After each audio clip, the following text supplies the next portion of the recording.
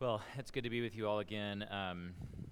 As was mentioned, I've gotten to be with you all a number of times over the years. I've been in Atlanta for 9.5 years now, and I've been here probably a few times every year throughout those 9.5 years. We're going to be in the book of Exodus this morning. We're going to be in Exodus chapter 4. And before we read our text, I want to give a little bit of background, get us thinking a little bit before we read our text this morning. I think particularly living in the old US of A, as well as living in a city like the city of Atlanta, it's pretty clear that we live in a world that supremely values competence. Like I said, especially living in a city, a metropolitan area, competence in career, the ability to be self-sufficient is something that we oftentimes hold as a supreme ideal. Competence in parenting, rising above the challenge, whatever it may be in life. Maybe it's being culturally attuned, knowing what the conversations are that need to be had and exactly how to have them. Knowing how to talk about sensitive issues without causing offense. Maybe it's competence of having your finances figured out and a plan that you can execute over the next 10 years. Or maybe it's knowing your theological beliefs front and back. But as soon as competence becomes our central focus, something else will quickly become a question mark for us. If competence is the central focus of our lives, we will very quickly start to struggle with confidence. We start to ask, do you have what it takes? Do I have what it takes to rise above the challenge, to keep growing in my career, to be a good parent, to have emotionally healthy kids, to be a value added in my community or neighborhood, for someone to ask me out? Or maybe you're asking, as Village Church is going through transition and seeking to find a new lead pastor, does Village Church have what it takes to find the right pastor, to reach and care for this community in East Atlanta Village? Do we have what it takes? I'm sure that most of you guys have realized this already, but life is an expert at rattling our confidence. Maybe you forgot to respond to an email at work, or maybe your kid drops food on the floor and in a low energy moment you lose it. Or you say the wrong thing and use the wrong language around a culturally sensitive topic. Or you realize that the only people you know in East Atlanta Village are the ones that go to this church, and you haven't even talked to a neighbor in years. Everyone asks at least once in life, am I really cut out for this? But the reality is we probably ask that question a lot more than once. Sometimes it's multiple times a day. Maybe there's a few of you in the room that have sort of oodles of confidence and life hasn't shaken you in any way, shape, or form. But even for you, something in life will make you ask whether you have what it takes. Whether it's having trouble dating, whether it's marriage conflict, facing mortality, or even the loss of a friendship. But our passage today that we're going to read from Exodus chapter 4 is the record of a man whom God had called to a supremely difficult task. And this man that God calls is anything but confident. In fact, this whole passage is one, and the one before it is the record of Moses responding to God's call to go speak to the leaders of Israel who have been enslaved for hundreds of years and to prepare them to be rescued from slavery and to share with them God's plan for rescue for them. And Moses' essential answer to God's call over and over again in this passage is, why would they believe me? Moses, though a Hebrew, grew up in the courts of the very Pharaoh of Egypt who oppressed God's people. And Moses' attempts in the past to bring some reconciliation amongst Hebrews were met with the cynical response that comes a few verses earlier, who made you prince and judge over us? And though God continues to assure Moses that he will give him the power and the signs to speak to the Hebrew leaders, Moses, in his woeful insecurity in this passage, and his certainty that he cannot be the man for the job, Moses continues to argue with God.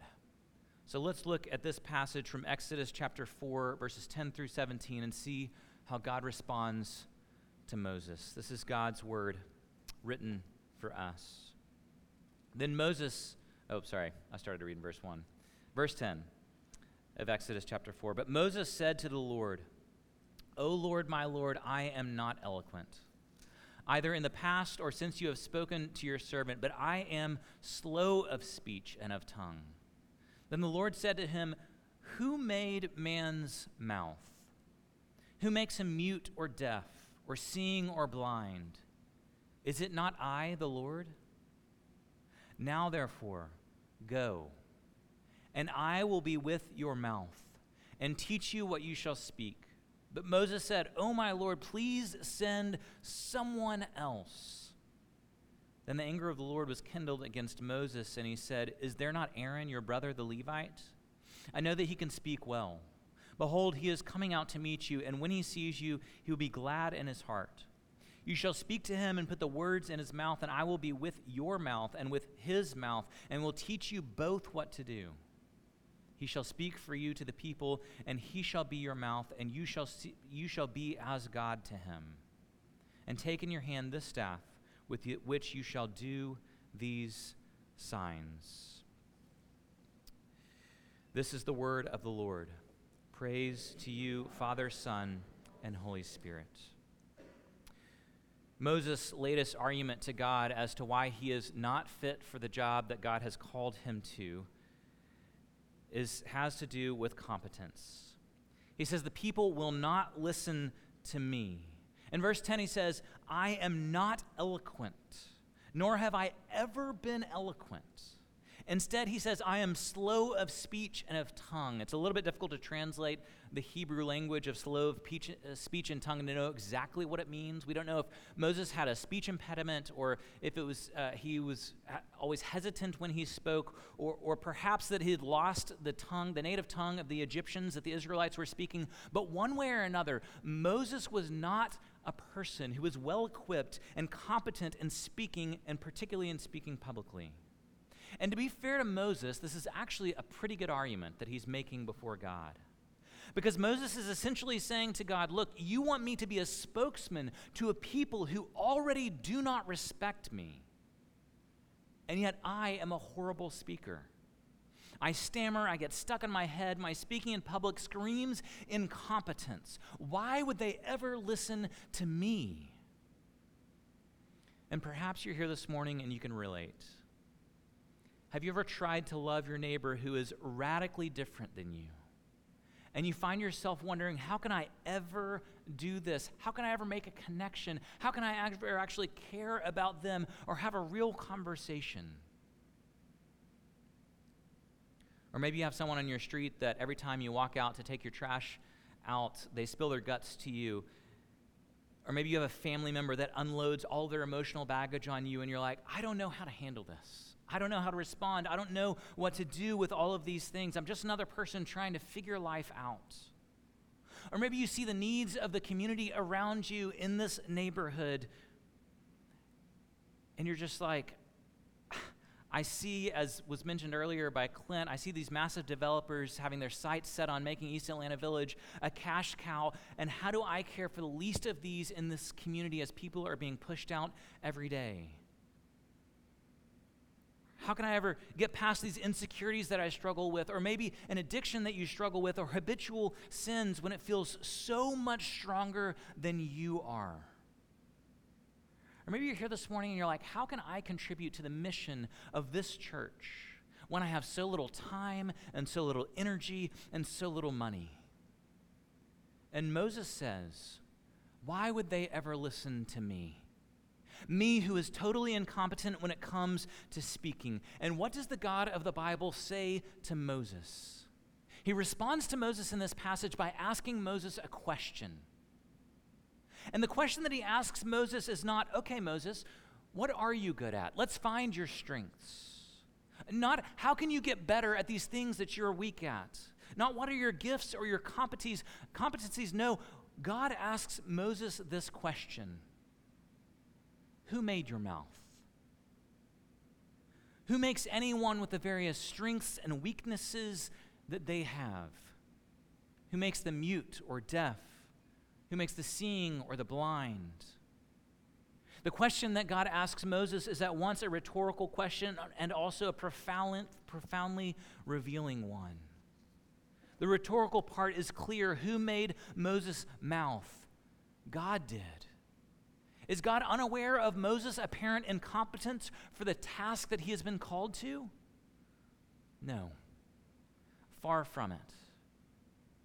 God knows Moses' weakness far better than Moses knows his own weakness. Even in your fear and insecurity, in your wavering confidence or even unwavering confidence, God knows your weakness far better than you do. And when we ask, can I be of any use? When I look around and see the success of others, the gifts of others, the apparent competence of those that we are surrounded by, God, in essence, says, who made your mind? Who made your body? Who made your ears? Who made your heart? Who made your mouth? He says, I did. And I know your weakness better than you could ever know it. And yet I still call you to what I call you to. The first important question that God asks and reveals to us in this passage in light of human insecurity over weakness is, who made you? And God says, I did, and I know your weakness even better than you do. But there's a second important question that this text begs us to ask that we must answer. And it is written large in the book of Exodus as you read what's happening, both in this passage, the one that comes before, and the ones that will follow. And the second question is this: who made your mission? Who made your mission? Who made your aim, your purpose, your calling? You see, what the scriptures teach is that God has made us, even and sometimes especially in our profound weakness, for his mission. So often I think the reason that we are incredibly frustrated by our limitations is because we are on a mission that is our mission. A mission of our own design that our gifts and our weakness may or may not be sufficient for. But who made your mission? The mission that Moses was a part of was explicitly given to him by God.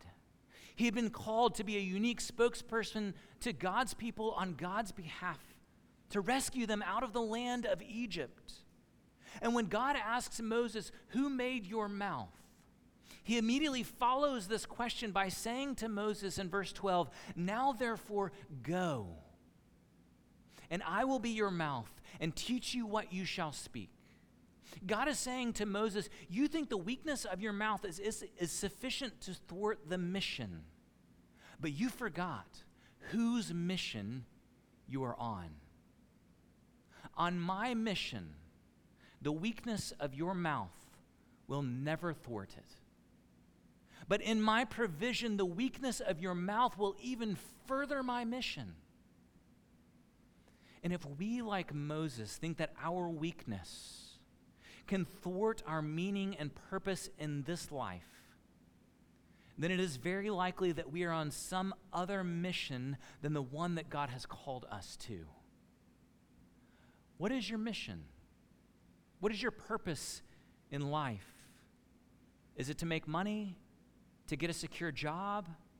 To be the kind of parent whose blog posts other parents would want to read? To be better than the next person? To be the one who's really reaching the hard part of Atlanta? To perfectly ride the line between edgy and orthodox? To have the perfect church for your kids to grow up in, but perfectly reach the full breadth of this community and the surrounding neighborhood? What is your mission?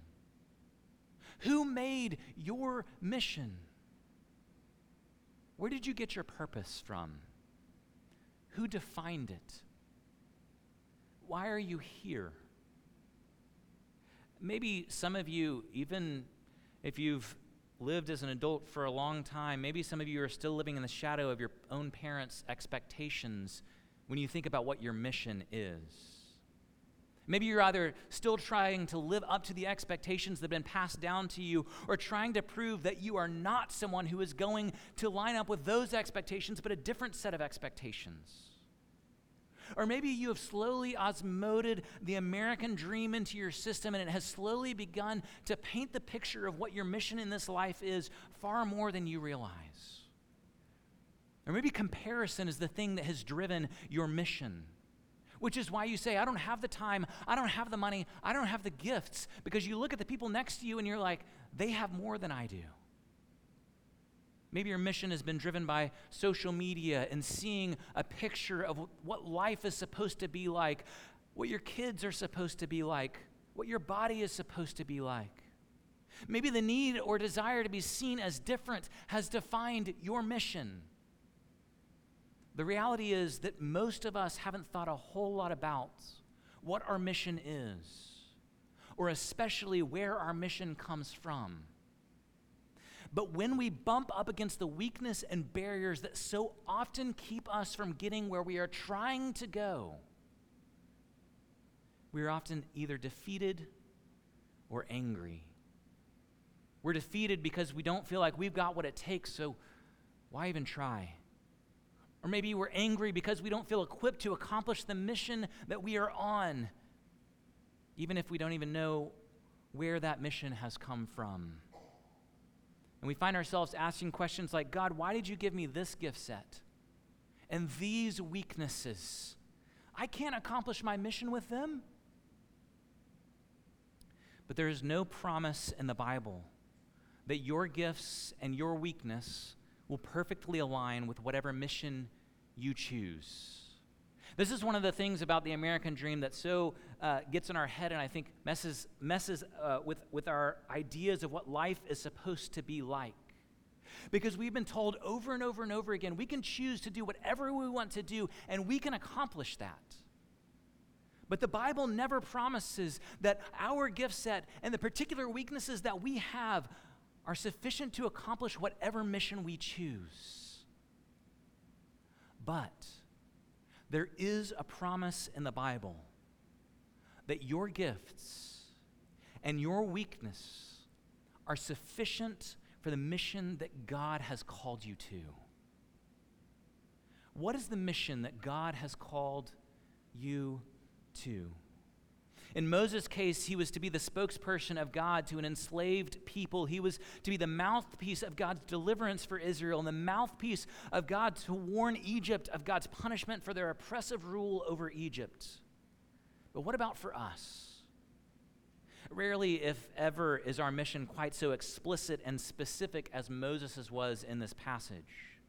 But the Bible is clear about what humanity is intended for. Genesis chapter 1, verse 28 says that God tells the first human beings to be fruitful and multiply, that they are to go into the earth, to fill it and to steward it, to cultivate and to work. Abraham Kuyper famously said, there is no square inch of this world over which Christ does not declare mine. And what that means for us is that our work, our daily work, does have value. And that there is a place for us to wrestle with our gifting and trying to do things that most align with the gift set that God has given us and to contribute to the fruitful and productive work that we are called to as human beings. So your daily work and mundane tasks do matter. But there's far more that the Bible says about humanity's purpose than simply that. Jesus says that the greatest commandment is to love the Lord your God with all of your heart, your soul, your mind, and your strength. And the second is like unto it, to love your neighbor as yourself. Jesus tells the disciples in Matthew 28 to go into all nations, baptizing them in the name of the Father and the Son and the Holy Spirit, and teaching them to observe all that he has commanded them. James chapter 1, verse 27 says that religion that is pure and undefiled before the God the Father is this, to visit orphans and widows in their affliction, and to keep oneself unstained from the world. So here's the thing. If you seek to live out this mission that God has made humanity for, you will bump up against your weakness hard and often.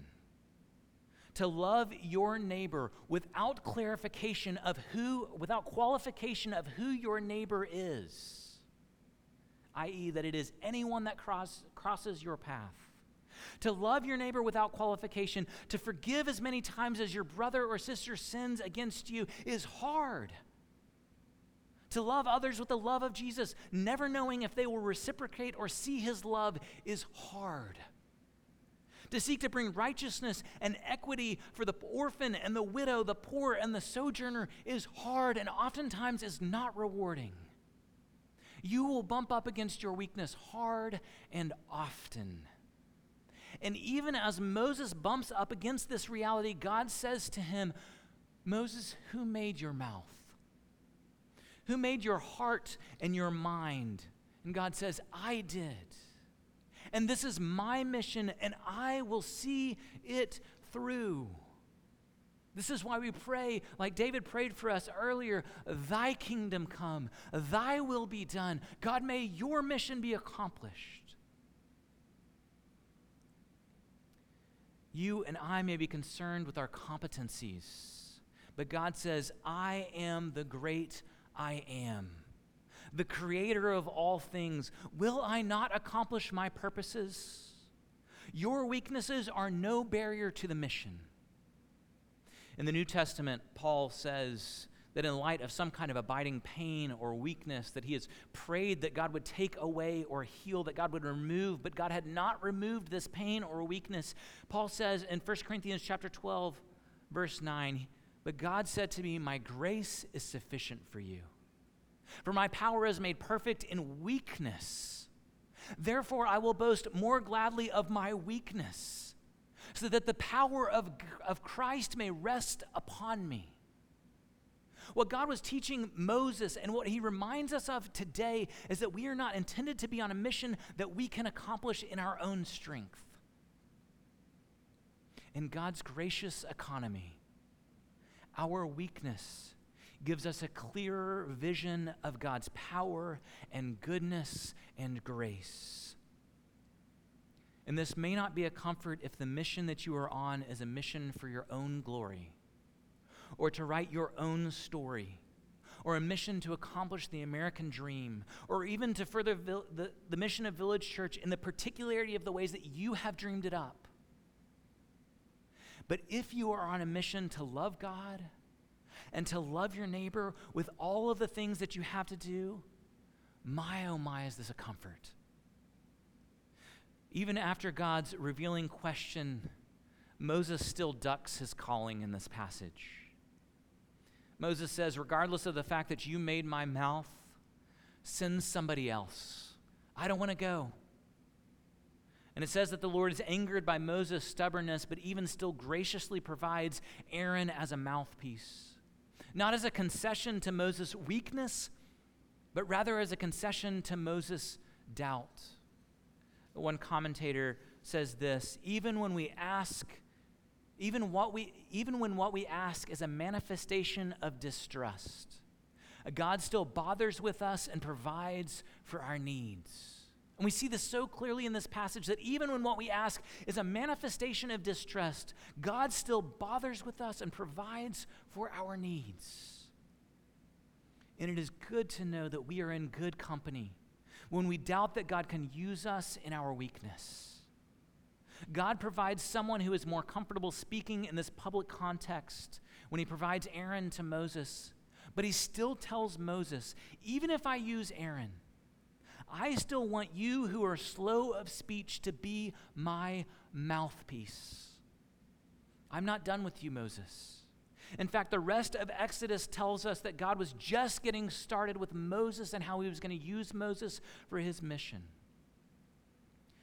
But our greatest comfort is not just that God will use us in his mission in spite of our weakness. It's that God, the God of the Bible, who has no weakness, took on human flesh in the person of Jesus so that he might know our weakness experientially and intimately. The Christian story tells us that Christ's death on the cross is the ultimate picture of God's use of what seems to be the ultimate display of human weakness, to die in punishment on the cross, to be mocked and tried as a criminal, crucified as a criminal at the hands of the powerful Roman Empire, What seems to be the utter and complete defeat and weakness of Jesus. And yet this utter weakness was God's means to bring redemption and forgiveness to all humankind, to all who would look to him in faith, and to change the course of human history. And it is in this defeat that you and I find life. I'm sure that many of you have seen the classic Disney movie, Lion King. It's an oldie but a goodie, and I mean like the old one, not the 2019 one. I haven't seen the 2019 one, but from what I've heard, I'm a little skeptical of it. But there's this great scene in The Lion King where we've heard Simba earlier in the movie roar. And you know how puny Simba's roar is? Like, it's pathetic. He roars, and it's just this screech of a sound. But there's this moment later in the movie where Simba and Nala are being chased by these 3 hyenas. And they're these little bitty cubs. And they get cornered in this cave, and these 3 hyenas are coming after them, and they're afraid, and they're backed all the way up. Their backs are all the way in the corner, and Simba roars to try to protect himself, to assert some kind of strength, to show the hyenas, you shouldn't attack us. We've got some strength that you don't want to mess with. And Simba roars, and it is just a pathetic screech. And the hyenas are laughing at him and mocking him. And even as they're laughing at him and mocking him, Simba decides to roar one more time. And this time, when the tiny cub Simba roars, there is a deafening, fear-inducing roar that shakes the cave and invokes fear in the hyenas. What's the difference between the first roar and the second roar that happened? Has Simba finally figured out how to roar? No. The reason that the roar is so powerful in this second roar is because what Simba did not know is that his father was standing behind him. So that even when Simba in his weakness had the screech of a roar, the roar of his father thundered beyond what Simba could ever be and showed and displayed his power. Simba's mouth alone would only embody weakness. But with his father behind him, his weakness was no object because his strength, the strength of his father, was made perfect in his weakness. You may not be a super parent or even a competent one on a lot of days. You may not know how to advocate at city council for those that are being pushed out of this neighborhood. The present and future of Village Church may look different than how you would write the story. But brothers and sisters, our Father stands behind us. And the God of the Bible is committed to his mission, and he is committed to using his people. He is committed to using people that are weak, that don't have enough, that don't got what it takes.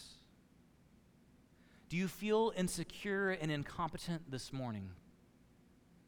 God asks, who made your mouth? The text begs us to ask, whose mission are you on? If you are aligned with God's vision for the world, the way you work in his mission may play out very different from how you imagine it, but your weakness will be no obstacle, but rather it may even be his means to bring about his kingdom in some way, shape, or form in this neighborhood and in your life and in the life of your neighbor. May we pray that God would convince us that his power is greater than our weakness, and our weakness is no barrier to his mission. Would you pray with me? Father, we come this morning as people who are weak, as people who often feel incompetent and insecure and unsure, as people who feel far too small for the task of waking up in the morning and loving those in our own household or those who live next door to us. Lord, would you teach us to be people who look not primarily at our own gifts, our own weaknesses, to discern whether or not we can love our neighbor. Would you teach us instead, Lord, to begin to look to your strength and to your mission and to your kingdom, and to know that your mission will not be thwarted by our weakness. But in fact, somehow in the mystery of the cross, your strength is made perfect in our weakness.